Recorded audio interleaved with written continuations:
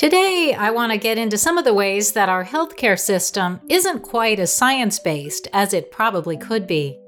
For one thing, I want to raise some questions about whether there's too much emphasis on screening tests to try to find diseases in people who feel fine. As my guest today is going to explain, screening and all that follows it is very profitable for hospitals, but it may not be making people any healthier. And it might also have left hospitals less well equipped than they should have been to deal with the pandemic. That's the topic of today's episode of Follow the Science, an exploration of science, medicine, and medical misinformation. I'm your host, Faye Flam. I'm a science journalist and a Bloomberg opinion columnist, and this podcast is funded by a grant from the Society for Professional Journalists. My guest today is Gilbert Welch. He's been a practicing physician for many years, and for the last few years, he's been studying ways that the healthcare system might be encouraging people to accept treatments that they don't need, or even treatments that could cause harm. His recent books include Overdiagnosed, Making People Sick in the Pursuit of Health, and most recently, Less Medicine, More Health. So I probably did clinical work, I guess maybe the first 25 years of my career, and maybe about 10 years ago, I stopped seeing patients. So my work was, a mixture of clinical work, teaching, and research. I'm a conventionally trained physician, and I believe that medical care can do a lot of good, particularly for people who are acutely sick and injured. And making a timely diagnosis in people who are sick, like that is really, really important. What I worry about is when medical testing expands to people who are well, people without symptoms.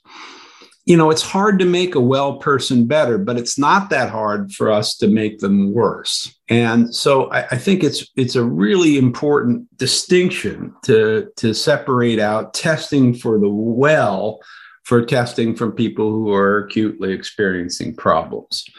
And that's why I'm worried sort of about the explosion of medical testing and sort of this idea that's being sold that you can test yourself to health. I think that's not a good idea at all. And when you said in the 1990s you were studying early detection, at the time, were you a believer or neutral? What did you learn from that? Well, I think I learned early on, really as a medical resident at the University of Utah, that when we looked hard for things, we could find things wrong in patients things that weren't bothering them. And the typical problem was a spot on an X-ray. And we'd start doing things to try to evaluate what that spot was. And then bad things could happen to people. I mean, eventually it moves to more invasive testing, either bronchoscopy or needle biopsy. And then a certain proportion of patients would have problems breathing after that. And as a resident, I said, oh my gosh, you almost didn't want to see these things because you knew it started a train of events that had nothing to do with the patient's problem. So that was the first time where I began to say, boy, we can start finding things that may not matter to patients, but we can make things worse. One of the things that struck me was that there may be misinformation in what people think is information if they're making the faulty assumption that anything labeled cancer would kill them if not treated. And it sounds like that's absolutely not true. Yeah. And I think one of the things there are a couple of lines of discussion here, but let me just start with just the word information, because I think everybody assumes that information is valuable. And I think it's better to think about data. And we can collect data on all sorts of things. And it only becomes information when it really helps you predict what might happen in the future. And it's only useful knowledge if you can do something about it. Otherwise, it's just a burden. And I think it's something that medicine struggles with, because as you can imagine, over the course of my career, we've been inundated with data. I mean, just because more and more data is collected, whether it's a blood tests or imaging tests or screening tests, now molecular diagnostics, physicians are just overwhelmed with data. And sometimes begin to lose the forest for the trees. They're not really listening to what is bothering the patient. They're looking at what data points are bothering the doctor or what they think might be something that they would feel remiss or at legal risk if they didn't do something about it, even though they may not think it's really the right thing to do. So it's a general problem in medicine. Everyone assumes that more data are always in people's interest, but in fact, it can distract physicians, slow your care, and lead people down rabbit holes that have nothing to do with your main problem. Oh, well, you touched on something very serious, and that's the idea that if I, as a patient, have some incidental finding that it might be in the doctor's best interest to treat it for fear of malpractice, but not in my best interest. Absolutely. And I think a lot of physicians feel sort of caught by an incidental finding that they feel they must pursue, even though they're not sure it's really in their patient's best interest. And I think all doctors feel that pressure. What I found fascinating was that people might get cancer more often than we think, but only some cancers ever become a problem. That means that the more doctors look for cancers, the more they find these slow-growing ones that wouldn't have caused any trouble. But patients often get treated, and everyone tends to assume that the treatment saved their lives. My guest, Gilbert Welch, had a very interesting anecdote about a patient who was actually being treated for a symptom. He had some chronic hoarseness, and then something very alarming, completely unrelated to the hoarseness, came up in the tests that he had to undertake. Yeah, you brought up a very interesting case in the one of the book chapters you sent me about a guy who had suffered from hoarseness, and the cause was discovered. He was treated, but in all the tests he got, kidney cancer was discovered. And that somehow sounds terribly alarming. That was one of my most important patients, because it was very, I was just a junior faculty member. I was probably my third year, and I knew the guy well.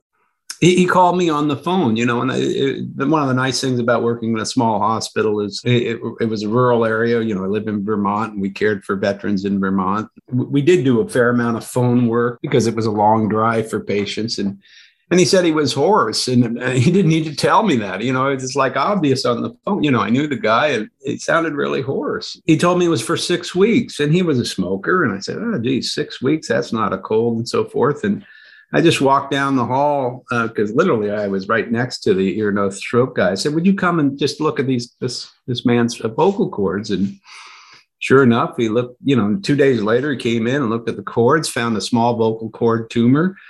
And that should be the end of the story. He removed the tumor. I was going to follow it. He got a chest x-ray, and the chest x-ray, was fine in the lungs, but it looked like the area between the lungs was too big. And so people were worried, boy, maybe he had that's area called the mediastinum. Boy, maybe there's something harboring in there. We ought to get a chest CT. And so we got a chest CT, a CT scan of the chest. And they said, oh, no, the x-ray is wrong, and the lungs look fine. The mediastinum looks fine. But then they saw something down on the kidney. And it was like, are you serious? And it's a real thing. It's a 4 or 5 centimeter mass on his kidney. And all of a sudden, people want to take it out. And for me, that would have been the easiest thing. I was his primary care doc, but he comes to me, you're kidding me, doc. I come in with hoarseness, and you want me to let you take my kidney out. There's got to be a better way. This case prompted Dr. Welch to start studying kidney cancers, and he found that many of them never metastasize or cause any health problems. And yet, patients may lose a kidney if these are detected by so-called incidental finding. That is, when doctors are doing tests for some other reason. We're finding 2 to 3 times more kidney cancer now than we would have in 1975. But the death rate is totally flat. There's no change in the death rate. And it makes it look like what's happening is, in fact, the amount of disease is totally stable, but we're just discovering more and more of it. And unfortunately, we treat those patients. We don't treat them knowingly. We don't know that they're overdiagnosed, but we tend to treat everybody. And that means some people are being treated for cancers that were never going to bother them. Did this man keep his kidney then? And was he okay with it? Oh, he kept his kidney, and oh, yeah. So we followed it, and we did scans every 3 months. And, sometimes it seemed to grow a little bit, sometimes it seemed to shrink a little bit. And it was always sort of a nerve-wracking time for me. And anyway, ultimately, about 10 years later, he died from pneumonia. And he had an autopsy. He and I had talked about, if you die of something else, if you die, I'd like to do an autopsy. And we did do an autopsy and see if there's any sign of metastatic disease. There was no sign of metastatic disease, but sure enough, he had a 5-centimeter renal cell carcinoma. There's no question he had cancer. It just was a cancer was never going to bother him. So interesting. And, I wonder how many similar patients are scared, get the surgery, and then just make the assumption that the surgery saved their lives. That's absolutely the biggest part of the problem of early diagnosis is all the signals are assumed to be favorable.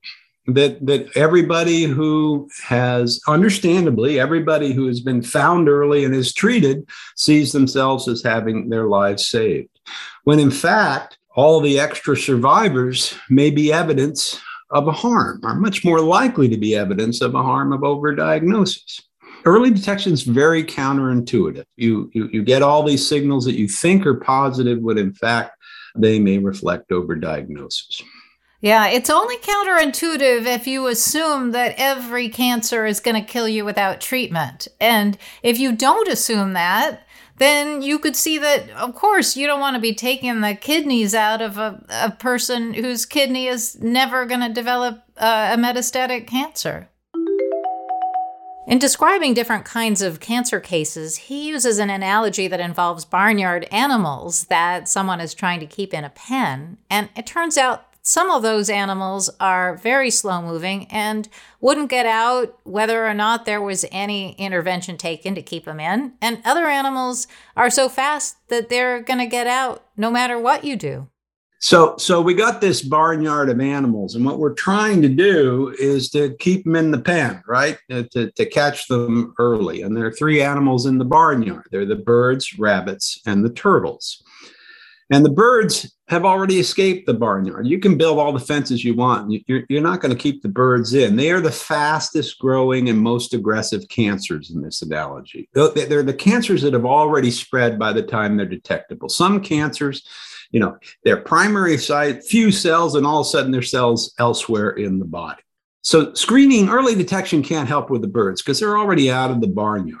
The question is whether treatment can. And by the way, I want to be clear, our cancer treatments have gotten better. The questions I raise are about cancer screening, not cancer treatment. Cancer treatment's a lot better. So those are the birds. Screening can't help with those. Now, the rabbits are hopping around, and you can catch them if you build enough fences. And they're the more slowly progressive cancers. And this is where screening potentially can help. And then there are the turtles. And you don't need any fences because they're not going anywhere anyway. These are things that meet the pathologic definition of cancer, but never progress to cause symptoms or death. Now, unfortunately, screening is really good at finding turtles, but doctors aren't very good at distinguishing turtles from rabbits. And so we tend to treat everybody, thereby causing the major harm of early cancer detection, overdiagnosis and overtreatment. Next, we started talking about the fact that there have been some pretty big advances in the ability to do cancer screening. And one of the latest that's been in the news is a type of blood test to detect early cancer, sometimes called a liquid biopsy. These are already known to be useful for monitoring cancer in people who've already been diagnosed or treated or are in remission. But there are big questions about whether these are useful for screening people who haven't had cancer and don't have any symptoms. We talk about a company called Grail. It's in the business of making these kinds of tests. And right now, the company is engaged in a big clinical trial to see if they actually help people. Do you think that the liquid biopsy is better at it actually distinguishing cancers that are more malignant, or is it just another form of, finding little lumps with a CT scan? No, first, the liquid biopsy honestly describes a whole host of different approaches. I can tell you a little bit more about the GRAIL test, which is really looking for tumor DNA in the blood.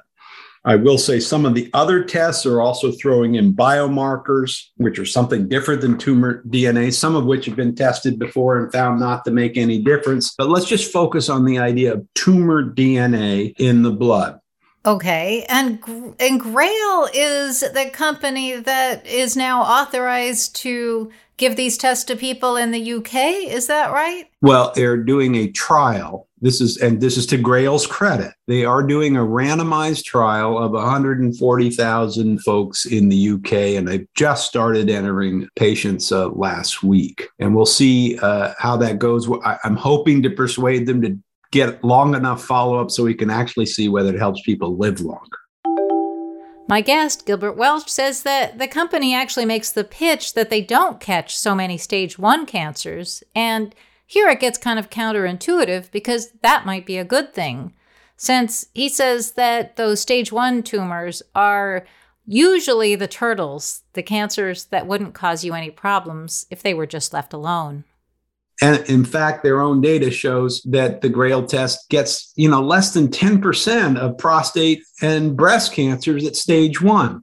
Well, that's where a lot of overdiagnosis is. Stage 1 breast and prostate cancer. I think there's a lot of overdiagnosis there.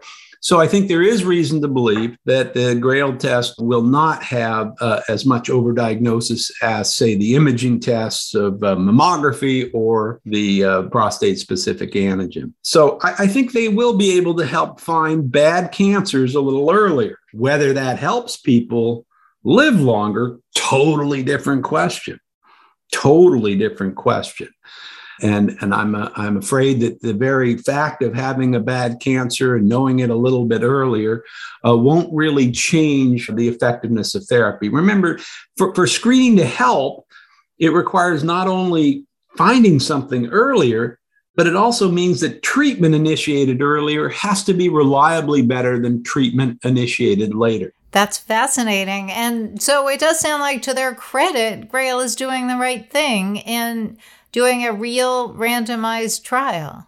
Yeah, I think they had to get pressured into it a little bit. And I'm hoping we can help exert pressure to get a long follow-up so we actually see what happens to how long people live, because that's the reason to do it. It isn't to find disease a month earlier. It isn't to change the stage distribution. It's whether it helps people live longer.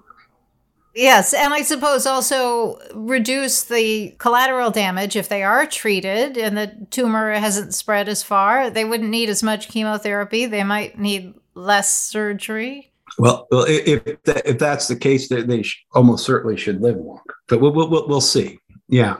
That's how screening is promoted in this country, right? It saves lives. It is promoted that way. And in fact, I'm getting harassed. I've been harassed many times for being late on the mammograms, but I have no risk factors for breast cancer beyond being female. And yet I get harassed, and I think we're in a health crisis. We our hospitals are overwhelmed. Why are they focusing resources on harassing me to get a test I don't need when we're in crisis?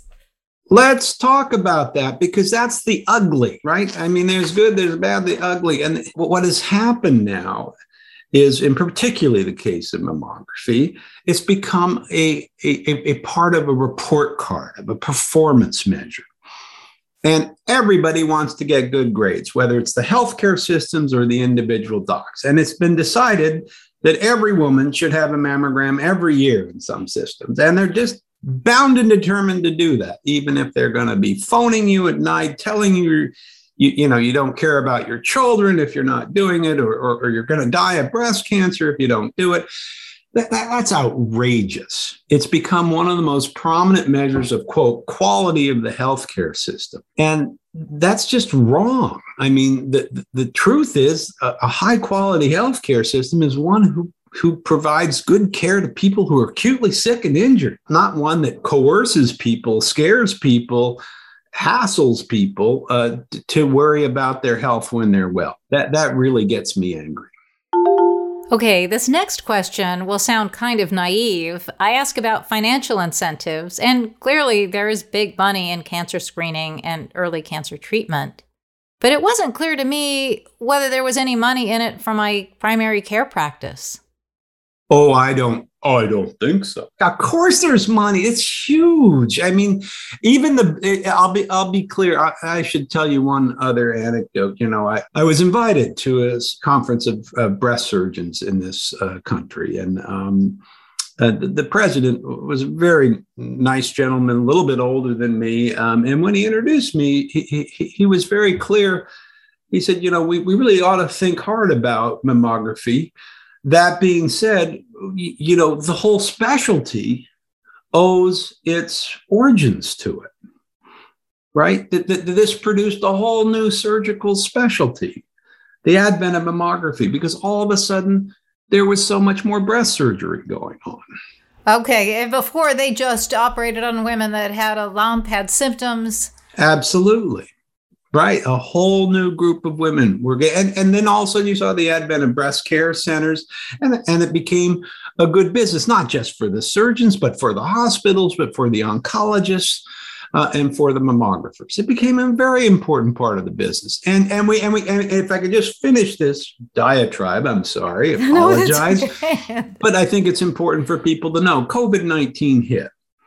And in March, the American Academy of Surgeons cut off elective surgery. And that was a very important step. That's very much to their credit. They said, we need our hospitals to be ready to receive patients. And screening basically stopped for about 6 months. But it came back very fast. And why did it come back very fast? The hospitals needed it. I mean, this is a great way to produce patients, not just mammography, but PSA screening, colonoscopy. These are big sources of revenue for major medical centers, not just the tests themselves, but all the downstream procedures that are associated with them.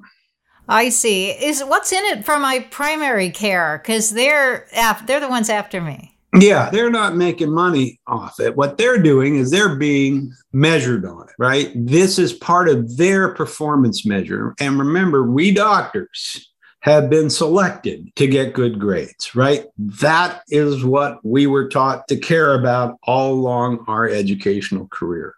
We want to get good grades. If we're being graded on something, we try to get good grades. And mammography is something we're graded on.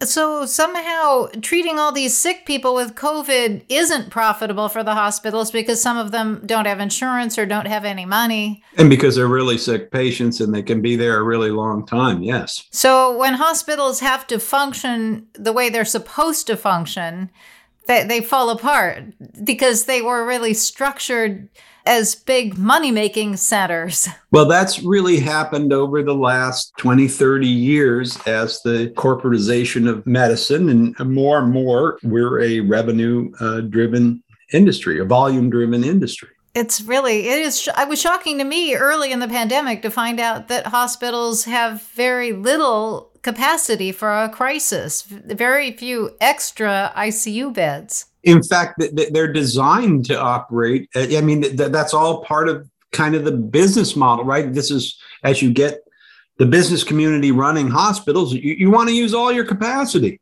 Don't we already know from countries that don't push so many mammograms that, comparatively speaking, the countries that don't have a higher death rate from breast cancer? There's quite a debate about how much mammography matters. I would say it matters very little. Some would argue it matters a whole lot. But what no one argues is that we in this country have many more false alarms following mammography than any other country in the world. No organized screening system would allow such a high rate of false alarms. In a 10-year course of screening, upwards of half of women will have at least one false alarm. That's crazy. That is not a good system. That is crazy. What percentage actually have to go on to the stage where they get a biopsy? Well, I wish I could just tell you the answer to that question. And now I'm going off on another diatribe, but we don't have a comprehensive data system in this country. That's like a really good question. What proportion go on to have a biopsy? You'd think that would be an answerable question in the state, but it's not, because all the data silos, different insurers hold their data. There's Medicare data for the over 65. So that's the one place we can begin to look at the country as a whole. But everywhere else, it exists in insurers' databases. Increasingly, they're proprietary databases. That's not a way to run a railroad. If you really want to know, how's mammography working in this country, it ought to be a single system where you know what's happening following every mammogram. But we don't. So is there any evidence that mammograms save lives? Depends who you ask. And I would say the first thing is that we haven't done a randomized trial in the modern era of treatment. Well, and so screening really is when you have a kind of one-size-fits-all system where everybody has to get the same test. Maybe all men get the prostate screening test and all women get the breast cancer tests. Is there also sort of something in between screening and diagnosis where a patient does have a high risk for something? Absolutely. And some people call that risk-based screening. And in general, I would say it's always the case that people at higher risk stand more to benefit from early detection, and they're less likely to be overdiagnosed. So the kind of best setting you get for screening is lung cancer screening in heavy smokers. And that's the closest thing that we have to an organized screening program in this country, only because the government said we're not paying for it unless there's a shared decision-making visit where you actually talk about the benefits and harms of screening, because all screening tests have benefits and harms. And where we're going to say we're going to have very strict criteria about who's eligible because they got to be at high risk. And we're going to require that people contribute their data to a national database to keep track of things like false alarms and extra biopsies and all this sort of side effects that go along with a screening program. But your general point is well taken. In general, high-risk patients stand more to benefit and are less likely to be subject to overdiagnosis. No one is debating the value of a mammogram in a woman that's noticed a new breast lump. She should get a mammogram. There's no question about it. It's a good test to try to figure out what that lump is. The question is whether we should be inviting, or in your case, coercing or hassling every woman to come in to have one when they don't have a lump. That's a totally different setting. That's general population-based screening. Yeah, that's very, I think that makes a lot of sense, but often in the public mind, it gets confused. That's right. We think it's something about the test is either good or bad. It's that simple. No. It's about who's it's being done on. The conversation then turned to a company called Theranos. That's a biotech that promised to revolutionize medicine with lots and lots of tests. The company's been in the news a lot lately. It was one of the subjects of last week's podcast episode. The founder of that company is now on trial for fraud, and the company no longer exists, but what does still exist is a belief that more testing is always better. Well, and that gets back to Theranos, because it seems like that company couldn't have become worth billions if so many people didn't believe in this idea that more data is better and will save lives. I would say virtually every biotech is just this misplaced faith that it's always good to find problems, find abnormal data, that looking hard for things to be wrong is in patients' interests. I don't think that's necessarily true. I think it's sometimes very much not in their interest. I can find something wrong with you. If you got the time and the money, I can find something wrong with you. I'm very confident, Faye. Yeah, it's true. And I think I wondered whether that's sort of the nature of the human body, that the older we get, the more little lumps and bumps appear that don't do anything. Abnormality is part of life. Yeah, we're going to find things wrong with people. The question is, does it help them? And I think it very much helps them when they're sick and suffering. I asked him for some parting thoughts, and he told me that preventative health is a good thing, but the system might not be going about it the best way for patients. As we talk about testing in general, I've been beating up on my own world a little bit, the medical care. It's gotten very volume driven. There's really this whole other portion of the economy that's sort of servicing medical care, the biotech startups, that the companies that are producing drugs and devices and tests for medical care. And that's a very big money kind of business that's just trying to sell things. And the testing part is really selling this belief that the path to health is through monitoring yourself, whether it's your heart rate or whether it's your EKG or whether it's your tumor DNA. And the problem with that is I think it tends to distract the public from the genuine determinants of human health, things your grandmother would have told you, eat your fruits and vegetables, don't smoke, and go play outside. They're not sexy, they're not high tech, but those are the things we can do for our health.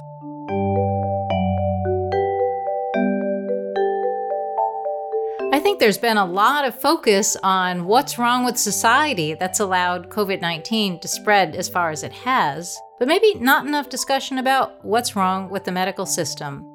I'm not talking about a problem with the doctors and nurses who are working really hard, but maybe a problem with the system that's not letting them do what they do best. It's not clear it's been really productive for people to be so enraged about the fact that humans are humans and therefore fallible and not perfect about following all the COVID-19 restrictions. Maybe it would be more productive to turn some of our thoughts to how healthcare and public health could have served us humans better.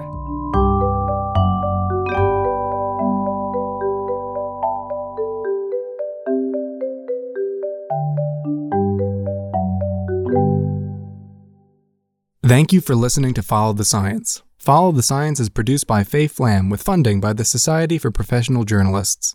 Today's episode was edited by Seth Glicksman with music by Kyle Imperator. You can follow us on Facebook for the latest, but if you'd like to hear more Follow the Science, be sure to subscribe on Spotify, Apple Podcasts, or wherever you get your podcast fix.